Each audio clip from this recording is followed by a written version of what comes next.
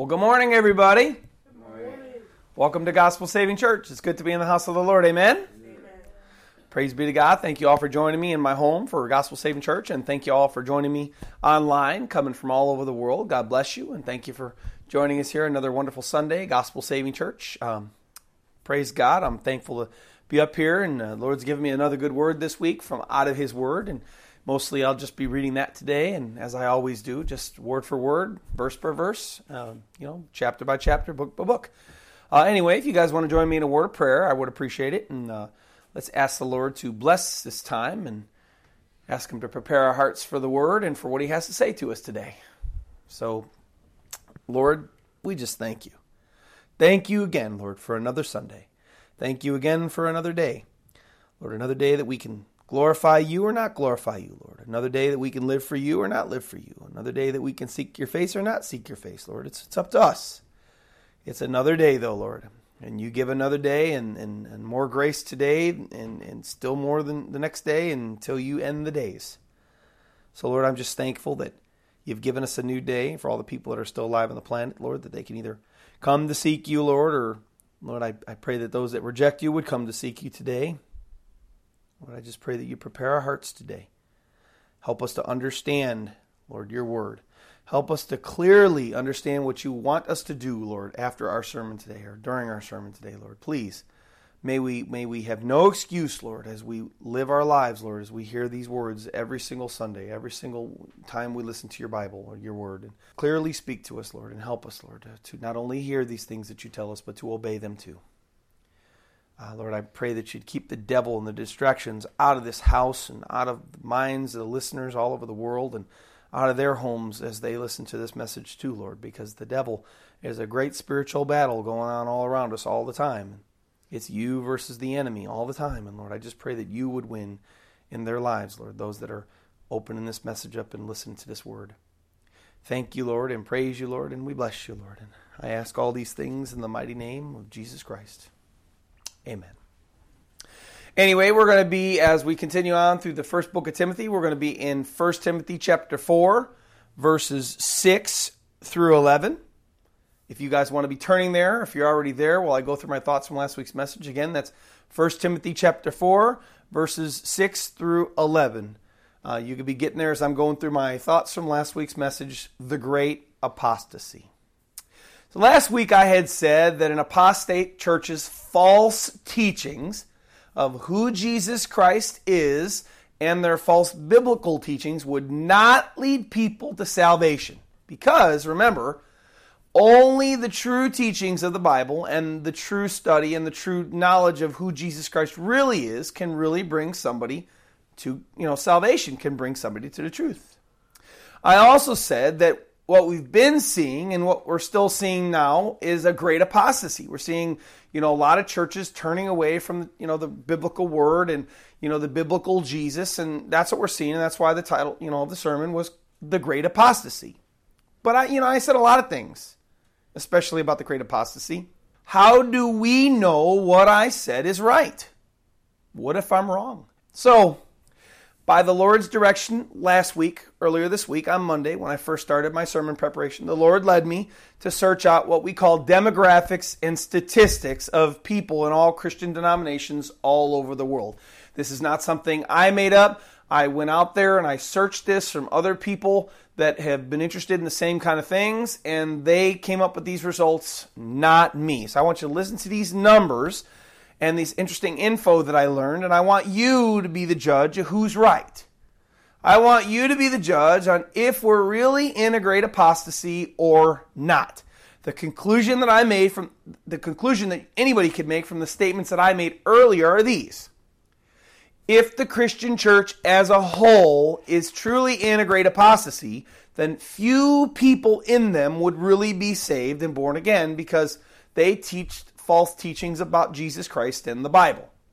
So let's look at the statistics and let's see what the statistics support.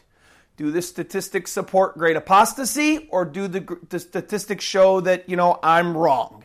So according to recent demographic studies and statistics, there are believed to be about 2.265 billion Christians in the whole world. And according to this census, that would mean that 1 out of every 3 people in the world is a Christian. Because there's about 7.3 billion people in the world. Side note, just as a prelude to what, because I already know the end of the results, but I'm giving them to you. Does it look like we live in a world where 1 out of every 3 people is a Christian, a follower of the biblical Jesus Christ? Hello? Anybody living in the same world that I am? Because it sure doesn't look like that to me. I don't really see a world where 1 out of 3 people are really following the biblical Jesus. So that should be a heads up. But that sure is a lot of people that claim to be Christians, right? And of course, out of these demographics and these statistics, when they do these polls and when they go to these churches, denominations are really proud of their congregations and the size of their congregations, so that's how they get this number. In this number, of course, they count anybody who professes the name of Jesus to be a Christian. Doesn't matter what denomination they belong to, doesn't matter what set of teachings of the Bible they listen to, apostate or not, they have this, that's what they do, that's what they poll, anybody that claims the name of Jesus. From, whoever to whoever. But here's some deeper statistics for us. But as we get a little deeper in these results, of the 2.265 billion Christians of all that claim Jesus, only 26% of all these people claim to be born again. That's about just a shade over 1/4 of all the people that profess the name of Jesus will tell you, well, yes, I'm born again. So 1/4 out of 2.265 billion will only tell you that they're born again. Doesn't that just scream great apostasy? I mean, the Bible says being born again is being truly saved. Bible says that if you're saved, God kind of shows you, hey, you're born again. You got a new life, and He assures you of it. And Jesus said, John 3:3, unless one is born again, he shall not enter the kingdom of heaven. So basically, if you're not born again, the Bible says that you're not saved. So out of this 1 of every 3 people in the world that professes to know Jesus, or professes Christianity, even only 26% of them claim that they're born again. That's pretty shocking. So, yes, right there we see that the conclusion that the church is in a great apostasy is an actual fact. But, unfortunately, it's not even that good of news. Because I say that this 26% of the total 2.265 billion people that profess Christ is nowhere near the actual true number of the saved people, because I've had completely heathen and Mormon people, and you name it, come up to me, and I've talked to them, and I've said, hey, are you born again? And they say, yeah, absolutely, I'm born again. Well, when I ask them, well, what does being born again mean? They tell me, I've been baptized. Well, that's wrong, because the Bible doesn't say that being born again is to be baptized by water. Being born again is to be baptized. God sends His Holy Spirit inside your carcass, and you become a new person. And you get baptized by God's Holy Spirit, which is a supernatural thing, not to be baptized in water. So, saying that, if you did some figuring here, take an even deeper look at the false and apostate teachings of the so-called Christian denominations. In the 2.265 billion total people, you find this. Sadly, between Catholics, Orthodox, Mormons, and Jehovah's Witness faiths, those 4 simple words make up 63% of the 2.265 billion professing Christians on the planet. Now, there may be only a few hundred or a few thousand of them that are really even saved, because their religions don't even teach biblical born-againness. Their religions don't even teach biblical salvation. Their religions teach salvation by works. Their religions teach completely crazy biblical things, but they do not teach biblical salvation or born-againness to their congregations at all. Then adding in all the apostate teachings of the remaining only 37% of those faiths not of the Catholics, Orthodox, Mormons, or Jehovah's Witnesses, you can easily come to a more real figure like only 10 to 15% of all of the 2.265 billion people that claim to be Christians are actually really born again, really saved, and really on their way to heaven, really worshiping the Jesus Christ of the Bible. That's sad and scary all at the same time, because when you do the math, listen to this math, of what 10 to 15% of 2.265 billion people means, that means that there's only 226 to 340 million people on the planet Earth right now that are really saved and on their way to heaven if they were to die right now. So what does that look like world population-wise? And now we're getting to more figures like what I see our population like today, what I see the way our world looks today, the way I look at the world in sin and the way I look at the world and everything. We don't see 1 out of 3 Christians in the world today, 1 out of every 3 people as Christians. What do we see? We see this. What is 10 or 15% of 2.265 billion look like? What does 226 to 340 million people look like in a span of 7.3 billion? It only comes out to about 4.65% of the whole population of the world today, which really means that there's only 4.5 people out of 100 that are really walking with the Lord and really serve and worship the real biblical Jesus Christ, the creator of all the world. 4.5 out of 100? Yeah, I see that. I see that. I see when I talk to people that even tell me about Jesus, I see their lives and I see their hearts, and I try to talk to them about biblical things and they ain't got a clue. Yeah, I see that. I see the sin in the world, I see the war in the world, I see the evil in the world, and I see 4 out of every 100, absolutely.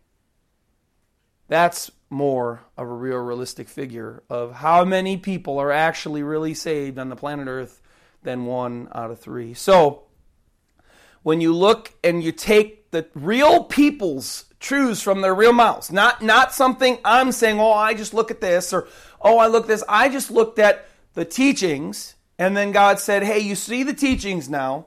Go after now how many, look at the people, look at what the people are saying about themselves. And when you really get the people's right from their very own mouths, and even only 26% out of 2.265 billion will tell you they're born again. That's great apostasy, ladies and gentlemen. The church, the Christian church, is truly in a great apostasy. People's confessions of their own selves, of their own spiritual lives, those people are really what you can gauge whether the church is in a great apostasy or not. And that's what we truly see. So ladies and gentlemen, listen to me out there. I beg you one thing today. Please start reading your Bibles and earnestly seeking God and Jesus Christ to see if you are really on God's path. We just learned today, I just taught you today, that 95% or so of the professing Christians all over the world live in deception. And if they continue in that deception, they will not go to heaven. They will die they will go to hell after they die, because they didn't ever care to know who the real biblical Jesus was, and they didn't ever care to be born again according to the Bible. So my question to you is, and all those listening all over the world, listening to me, how do you know that you are one of the very few, less than 5 people out of 100 that's really saved in this world? Please.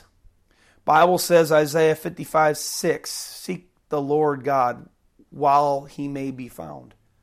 So I beg of you today, seek the Lord God while he may be found. While you are alive, while you have a chance, because after you die, it's too late.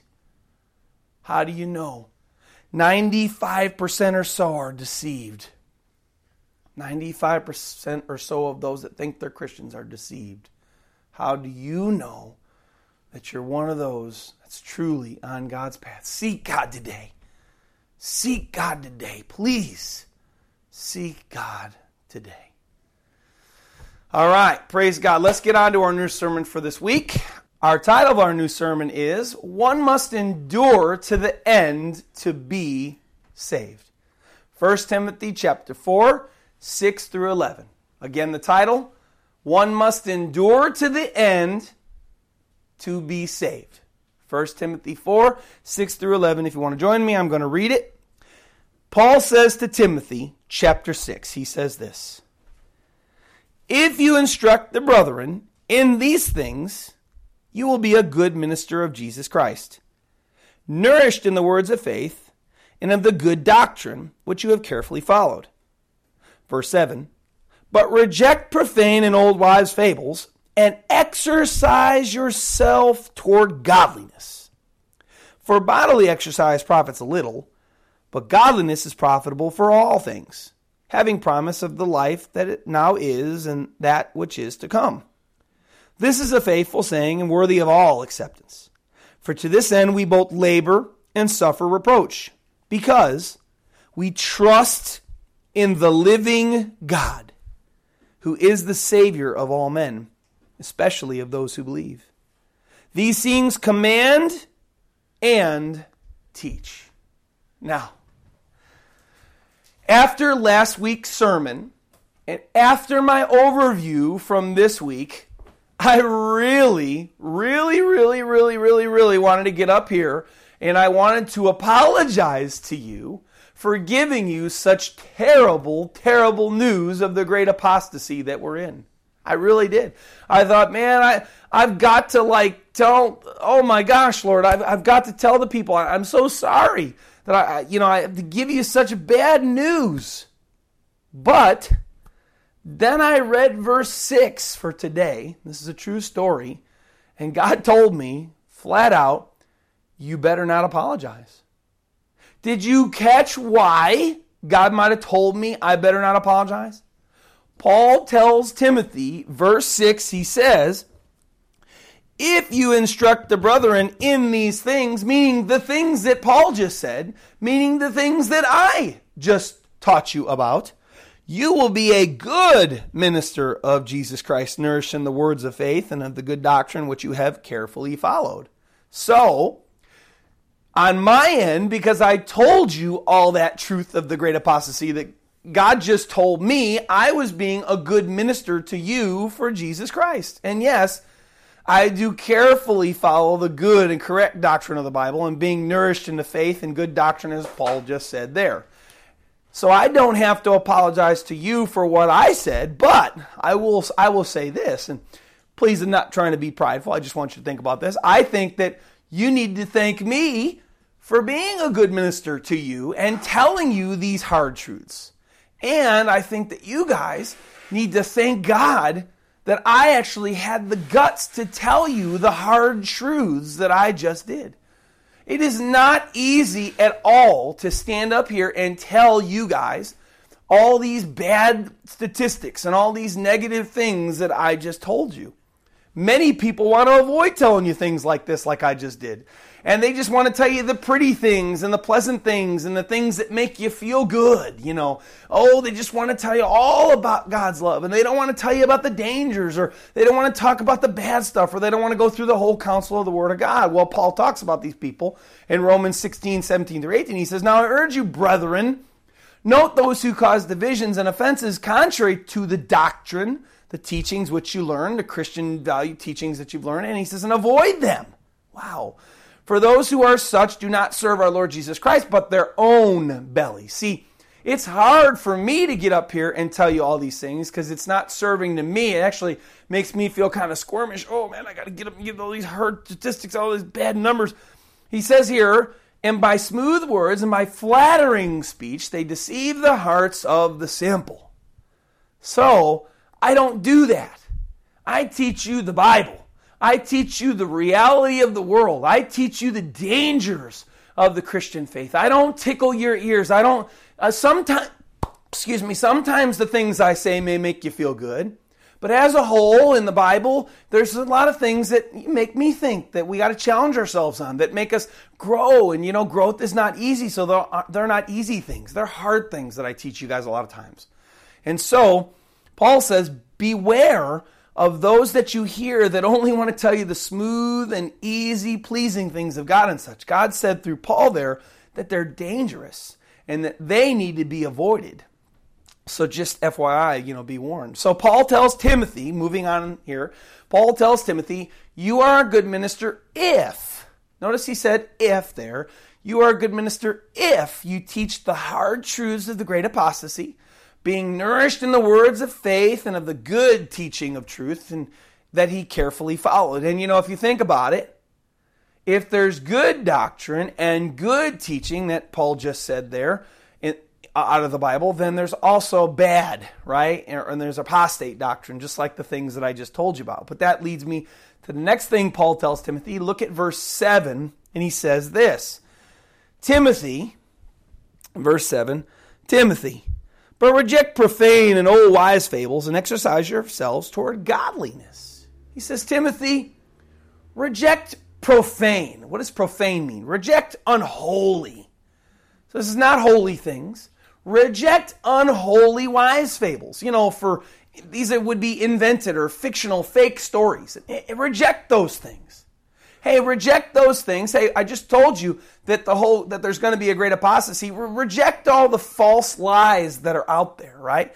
And he says, and exercise yourself toward godliness, or you could say the way that God wants you to live. Exercise yourselves toward that. So he says, and very simply, reject the things that you hear that are false and that don't line up with the truth. Simple as, I couldn't say it any simpler. I want to ask you now, though. Do you see the importance there of knowing the correct Jesus Christ and the good doctrines and teachings of the Bible and what Paul just said to Timothy? Paul says, reject the unholy lies of the invented stories of the world. Well, first, how can you reject the lies of the world if you don't know the true biblical truths of Christ and God's Word? Well, you can't. You can't reject the lie if you don't know the truth. If you only know the lie is the truth to you.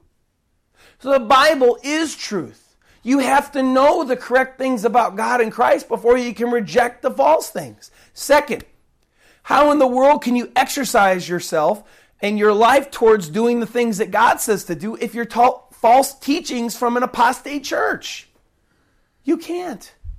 They're going to teach you false things. They're not going to teach you how God says, really follow me. They're just going to teach you false teachings as we went over last week.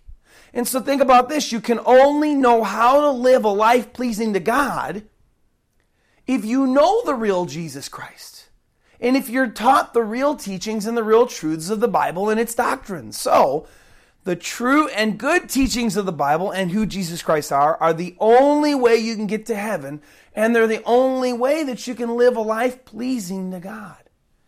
Paul goes on to tell Timothy just how important it is for a Christian to exercise themselves toward godliness and the true and good doctrine and teachings of the Bible. Look at verse 8. He goes on to say, for bodily exercise profits a little, but godliness is profitable for all things. In every area of your life, this practice of godliness is good for all things in your life. And he says, and it has a promise, having promise of the life that now is, and that which is to come. So now, did Paul just talk bad about exercise? Did Paul say that people should be lazy, sit around, eat lots of food, get fat, because physical exercise doesn't matter at all? No, that's not what he said. Physical exercise is a good thing for people to practice. And we know that it's true because God wants people to be responsible with the earthly body that he's given us. Of course, we're held accountable for the things that God gives us. It's a biblical principle. And we know the Bible says that our bodies are the temple of God's Holy Spirit. And exercise and good diet are the only way that we can keep ourselves healthy in the flesh, right? So Paul didn't speak bad or negative about physical exercise, but he does say this. He says here that in comparison, physical exercise in relation to exercising yourself towards godliness is nothing. Really, it's so little, it's hardly matters. And exercising oneself toward godliness, so practicing the things that God wants you to do, the life that God has called you to, is everything. Short and simple, physical exercise only benefits a Christian while on earth, right? After we die, the physical exercise that we did, we can't take it with us. We can't take our fit and healthy and trim bodies to heaven. We know we're supposed to take care of them, but if we spend our whole lives doing all this great physical exercise, we can't take it with us. That body stays here on earth. And think about it, that physical exercise that we do, that doesn't help us get to heaven either, does it? No way. And that physical exercise is just a physical exercise of making your body healthier and keeping your body fit. But he says, if a Christian practices the spiritual life God has called them to, they will inherit eternal life forever. And I don't know about any of you, but I know for me, I know which exercise I really want to exercise myself toward. I know I want the life that God has prepared for me in heaven way more than I want this earth. So we just need to make sure that we're keeping our proportion. And yeah, it's good to be healthy. It's good to exercise. It's good to stay fit.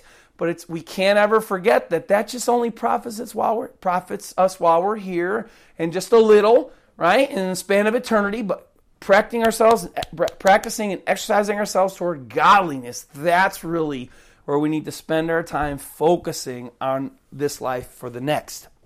So, what is this great spiritual truth or life that God has called Christians to exercise themselves toward? Look at verse 9.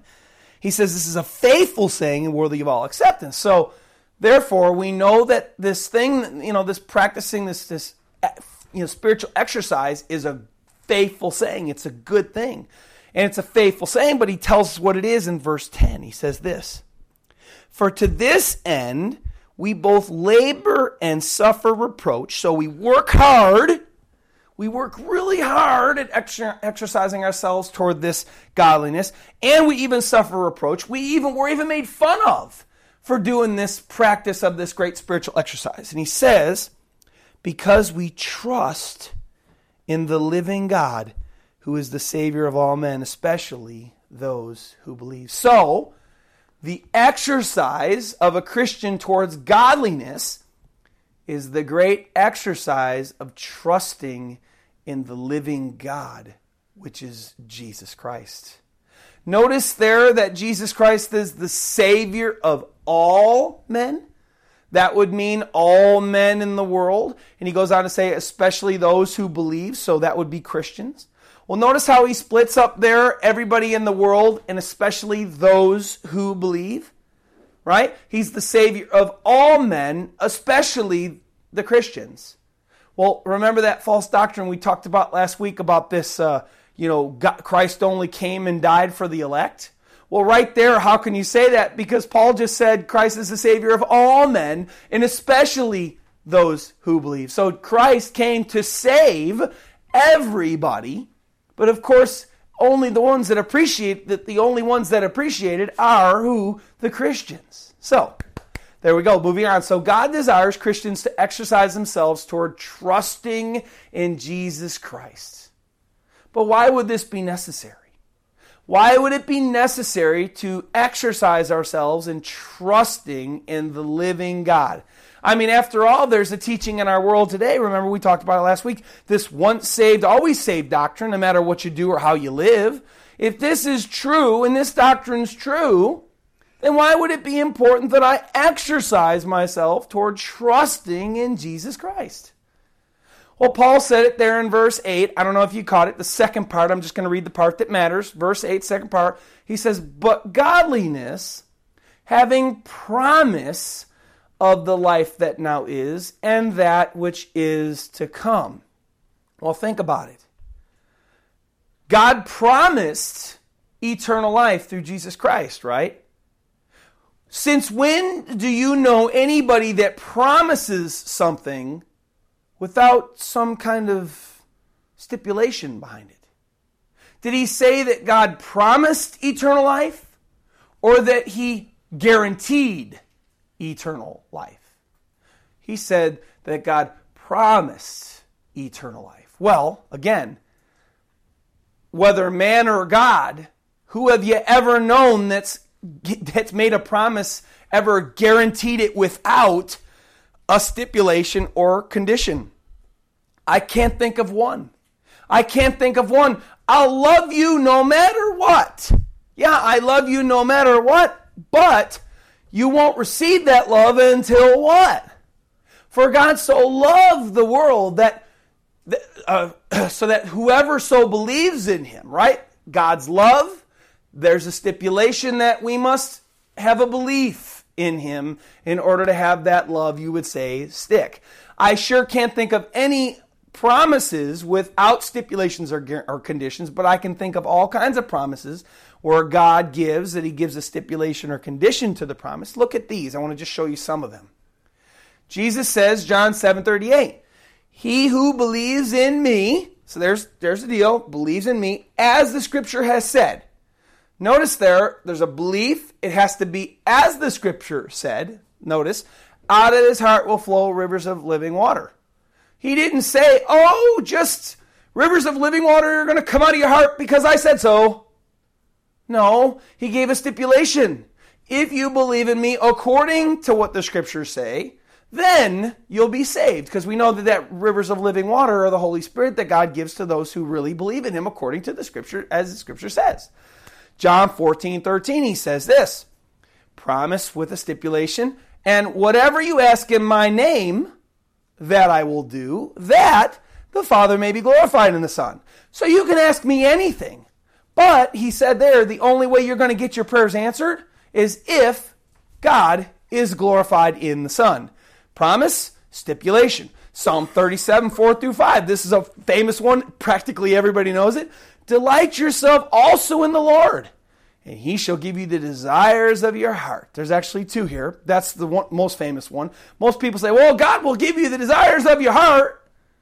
No, not quite. There's a stipulation there. So the psalmist said, delight yourself also in the Lord. So if we delight ourselves in the Lord, then God will give you the desires of your heart. And he says, verse 5, commit your way to the Lord, trust also in him, and he shall bring it to pass. So, God's just going to bless me, give me everything I want. Not quite. Did you read the whole verse? Did you read the whole section? Yes, if you delight in him, if you commit your way to the Lord, and you trust also in him, yes, then he'll give you the desires of your heart. See, notice promise, stipulation to the promise. James 4:7. I hear a lot. Resist the devil and he'll flee from you. That's very common too. Resist the devil and he'll flee. And then you ever notice it doesn't work? Well, yeah, it doesn't work because you didn't read the whole verse. James 4:7 says, therefore submit to God. Then he goes, resist the devil and he will flee from you. If we're not submitting to God, but we're telling the devil where to go, and our lives aren't surrendered unto God, the devil's not going to listen to us. Because we're not submitting to God. If there's a promise, there's a stipulation to the promise. James 4:8 says, draw near to God, and he will draw near to you. He didn't just say, God draws near to everybody, because he's just a good God. He just draws near to everybody. No, he says, draw near to God. We have to do something. We have to draw near to God. God, I have to start seeking God. Then if we start seeking God, he will draw nearer to us. Now I could go on and on, really. I could make a whole sermon out of nothing but of showing you God's promises that have stipulations and conditions to them. Maybe you never even realized that God's promises have a stipulation to them or a condition to them, but they do. And in fact, every single promise that God gives, there's a stipulation to that promise. So now, back to what we're focusing on here, how you say does this apply to what we're talking about earlier? Well, I said, why would it matter if a saved person exercises themselves towards trusting in Christ or not? Why would it matter? Why would it matter? I mean, after all, if once saved, always saved is the truth, and once I give my heart to Christ, once I get saved, then I'm good to go. Why would that matter? But I'll add here, I said, why would it matter if a saved person exercises themselves toward Jesus Christ? Paul says that they both labor and suffer reproach, so making sure that they're doing this. They're making sure they're working hard to make sure that they exercise themselves toward trusting in the living God. Well, here's why. If we don't strive to continue trusting in the living God, Jesus Christ, having faith and confidence in Jesus Christ, if we don't continue in that to the end, the Bible says that we won't go to heaven. We're going to end up in hell. Look at these verses, and I'm going to talk about their reverse on this subject of the Bible. Peter says, 1 Peter 1:5, he says, Christians are kept by the power of God through faith for salvation ready to be revealed to them in the last time. Now, if we're kept by the power of God through our faith, what happens if we stop having faith? Will God still keep us? No, the stipulation was there, we're kept by God's power through our faith. If we stop having faith, if we stop trusting in the Lord, the opposite is also true. God's power, and He will not keep us. He'll let us go because we're not continuing to trust and obey Him. Revelation 2:10, God says here, be faithful unto death. There's the stipulation, and I will give you the crown of life. The promise was, God will give you the crown of life, but you have to be faithful unto death. What's the opposite of that? If you're not faithful to death, will you still get the crown of life? It'd be the same thing as me saying this. You better work that 40-hour paycheck to get that paycheck so that you can, pay your house bill and pay your mortgage and, pay off your bills. Well, what happens if you don't pay? What happens if you don't work the 40-hour work week? What happens if you only work 20 hours? Well, you're not going to have enough money to pay your mortgage. You're not going to have enough money to pay your car bill, right? Revelation 2:10, be faithful unto death. If you're not faithful, you won't get the crown of life. Jesus says in Matthew 24:12-13, and because lawlessness will abound, remember, talking about the end, the love of many will grow cold, but he says, he who endures to the end shall be saved. Well, what if because lawlessness abounds and you're enduring what if you only endure for a while? What if you don't endure to the end? Will you still be saved? Well, not according to Jesus there, because the opposite of all Scripture is always true. If one thing's true, then the opposite's always true. If you do not endure to the end, then you shall not be saved.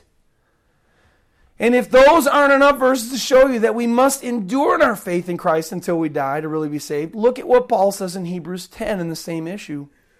Hebrews 10:35-39. Paul says, therefore do not cast away your confidence, which has great reward. Confidence is faith. I'm totally trusting. I'm totally relying on Him. For you have need of endurance, so that after you have done the will of God, you may receive the promise. For a little while, and He who is coming will come and will not tarry. Now the just, listen to this, shall live by faith. But if anyone draws back, so you're walking by faith, you're living by faith, you're walking with God, being like Enoch, who walked with God in faith. If anyone draws back, my soul has no pleasure in him. But we are not of those who draw back to perdition. That's another word for hell. See, notice those who drew back went to perdition. But of those who believe to the saving of the soul. You must endure in your faith in God. You must endure in your trust in God to be saved. And to the end, hence the title of our sermon today. So again, why would a Christian need to exercise themselves toward trusting in the living God, Jesus Christ? And why would that be necessary until we die? Because if we stop trusting in Him and we stop living for Him, then we won't receive the promise of eternal life. We won't go to heaven. We won't get what God promised. And we'll change course from our path to heaven and we'll change course to hell. So, my Christian brothers and sisters that are listening to me out there, this trusting and having confidence until Jesus Christ, until we die, is a serious business. Ladies and gentlemen, it's a serious business. Really, it's eternal life and eternal death business. Either we endure to the end in our faith in Christ, or we don't. We must endure in Christ in true faith until we die, or we'll miss out on being with God Almighty in Christ forever. And why? So think about this though. Go back to that false doctrine for a second. Once saved, always saved, no matter what, right? Well, why would the devil want to make people think this false doctrine? Why would the devil want to make people believe this thing? Think about it. This teaching leads people to think that they are bulletproof spiritually and that there's no danger of them ever giving up on their eternal life. And once a Christian starts believing this lie, then they think that the way they live and act in regards to sinfulness and faith, well, it doesn't matter. Hey, I'm saved. I got saved, and no matter what I do, I'm headed for heaven. God saved me. I'm good to go. And you see, with that mindset, whether they have faith or not, and even if they live a life of sin willfully or sin at all, doesn't really matter because they believe that they're saved and that they can never give it up. And living in sin and speaking with filthy language and totally trusting in Jesus Christ and all that good stuff, it doesn't really have any bearing on whether you inherit eternal life or eternal death. Hey, I'm saved, and no matter what I do, I can't walk away from God. I can't give up on God. It doesn't matter. I am saved. This is the mindset now. To these people who believe this doctrine, to them the term in the Bible, backslidden, is just a term that means that they aren't close with God at the moment. But they're still on their way to heaven, and they haven't turned away from God and headed for hell. They're just backslidden for the moment. They ignore the warnings of Peter in 2 Peter 2, 18 through 22. Look at this. Peter says this. For when they speak great swelling words of emptiness, they allure through the lusts of the flesh, through lewdness, the ones who have already escaped from those who live in error. So this is talking about a saved person. Somebody gets saved here, but then somebody comes to them with great swelling words, and they lure them away into lewdness, and they mess with them. They start to mess with those that have already escaped. Notice he says the ones who have already escaped from those who live in error. The saved people, they've been redeemed. He says, while they promise them liberty, they themselves are slaves of corruption. For by whom a person is overcome, by him also he is brought into bondage. Verse 20, for if, look at this, after they have escaped the pollutions of the world through the knowledge of the Lord and Savior Jesus Christ, that was somebody gets saved, they are again entangled in them and overcome. The latter end is worse for them than the beginning. For it would have been better for them not to have known the way of righteousness than having known it to turn from the holy commandment delivered to them.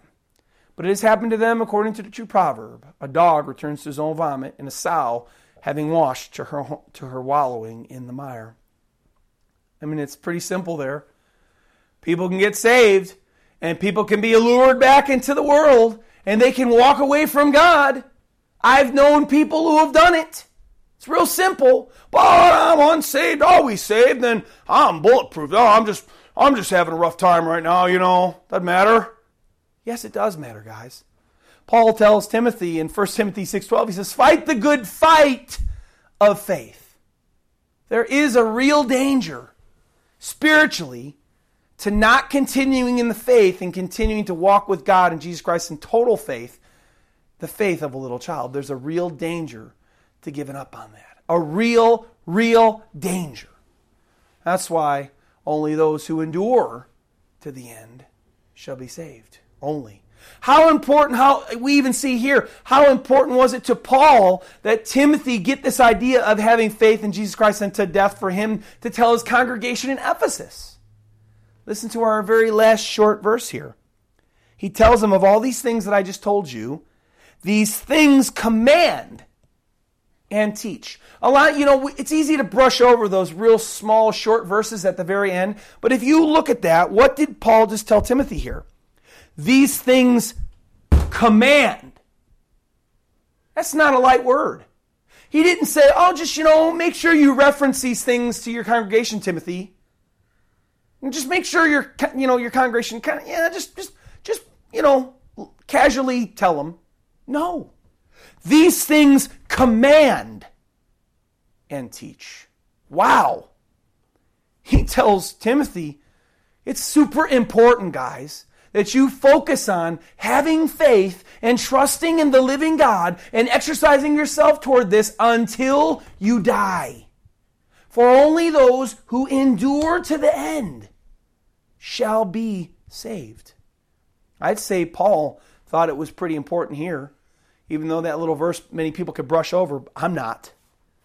So, all my Christians and brothers and sisters out there, I can't stress the fact enough to you that your salvation is not guaranteed unless you finish the race with God until you die. Having faith and confidence in Christ and living for Him until you die. Why is the living for Him part important? Well, the Bible says that true faith does have works attached with it. Works don't save you, but true faith produces godly works. And if we have true faith, then our lives will truly follow with godliness. That's why we can't be saved by works. Our salvation comes from God's free gift and our putting our trust in Him. But then our lives should surely follow after that. We shouldn't be saying we have faith and then going out to the bars and the clubs and the strip clubs and going out and getting drunk and sleeping around with women and committing fornication and doing all the evil things that God hates. Because then the Bible says that you're a hypocrite. And look at the way Jesus talked to hypocrites in the Gospel of John. So, it's important that we have faith and confidence in Christ Jesus until we die, and that we make sure that we're exercising ourselves towards some type of godly life that God tells us here in the Word. Please don't be deceived by the once saved, always saved teaching.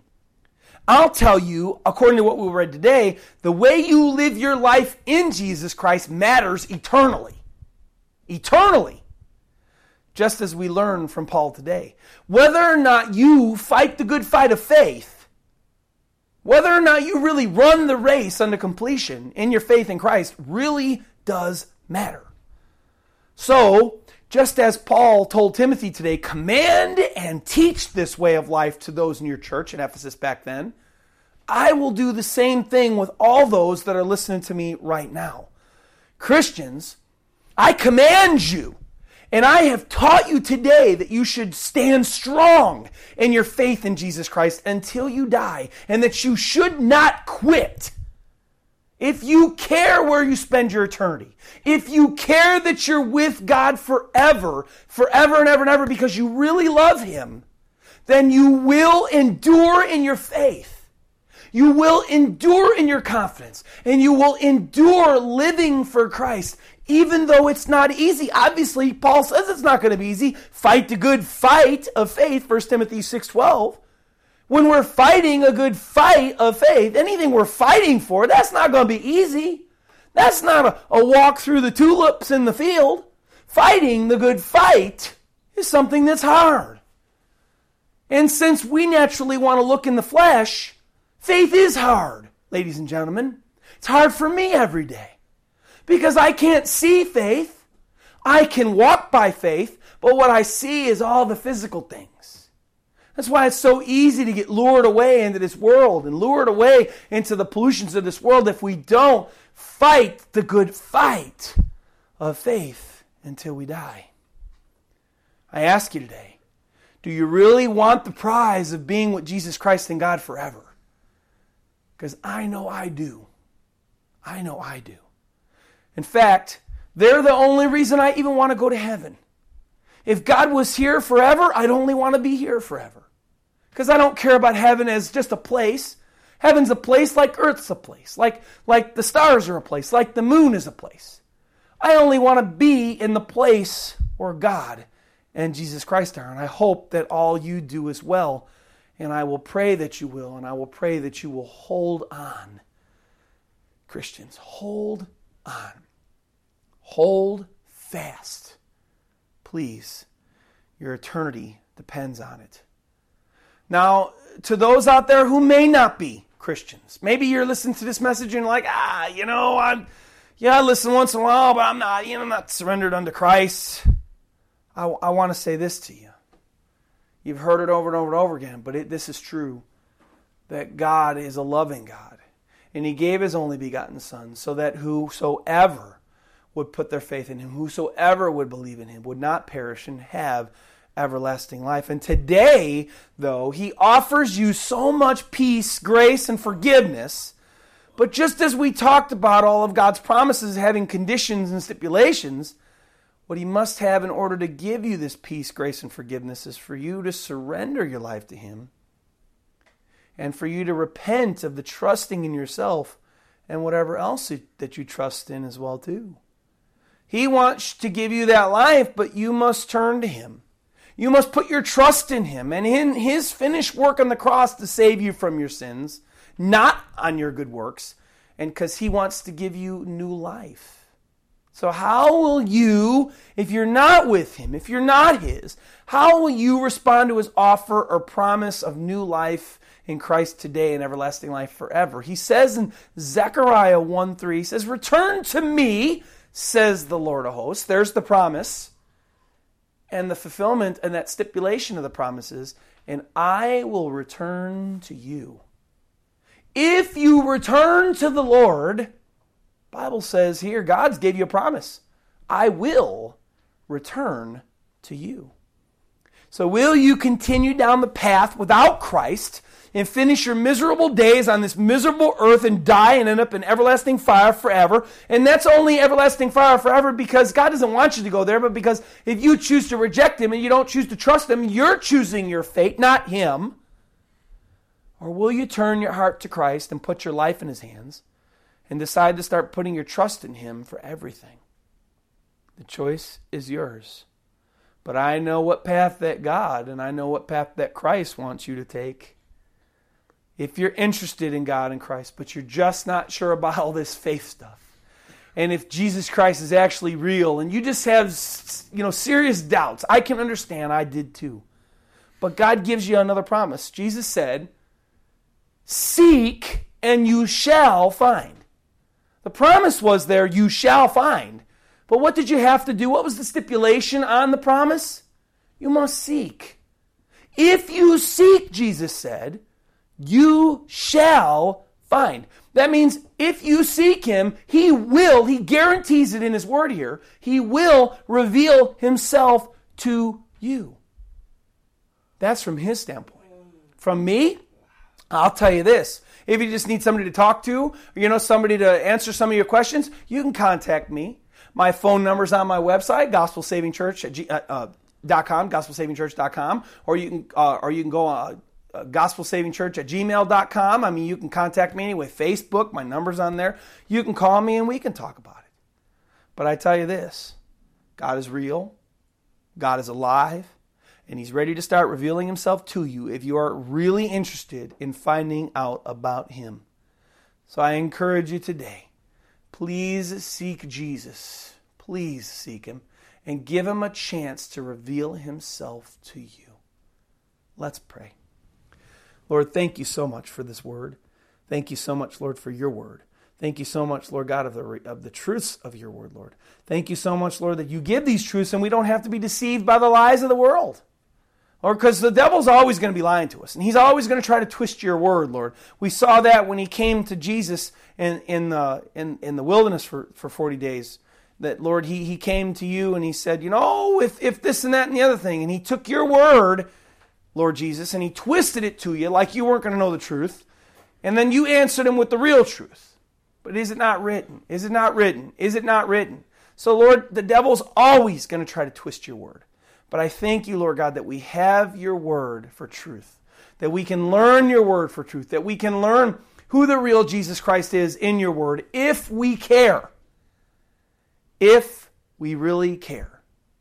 So, Lord, thank you for all these good things. I pray that you would draw those that are listening to this message that are not yours to you. And I pray that you would draw all of us that are yours closer to you. And we'd realize, Lord God, that this world is a minefield. And that, Lord, we have to stay close to you. And we have to stay seeking you. And we have to stay trusting in you in order to stand with you until we die, in order to be with you forever. You give lots of promises, Lord. But your promises always have stipulations and conditions, Lord. I pray that we would seek you and that we would find you too. I thank you, Lord, and we praise you and we love you and we ask all these things in Jesus Christ's mighty name. Amen. Praise God. Everyone, it's Pastor Ed here, and thank you so much for listening to the message. It's my prayer that you were encouraged and challenged with what you heard today to be a doer of God's word and not a hearer only. Because your life will soon be past, and only what you've done for Jesus Christ will last. If you live in the Dallas, Texas area, we want to invite you to come to our little house church here in McKinney, Texas. Sunday mornings, our service is at 10:15, and the directions can be found on our website. Also, if you have any prayer requests or questions, or maybe you believe God has called you to support this church financially, please go to gospelsavingchurch.com and click on the appropriate links. I would love to hear from you personally. God loves you very much. Please love Him back by the way you live your life. God bless you, and have a wonderful day.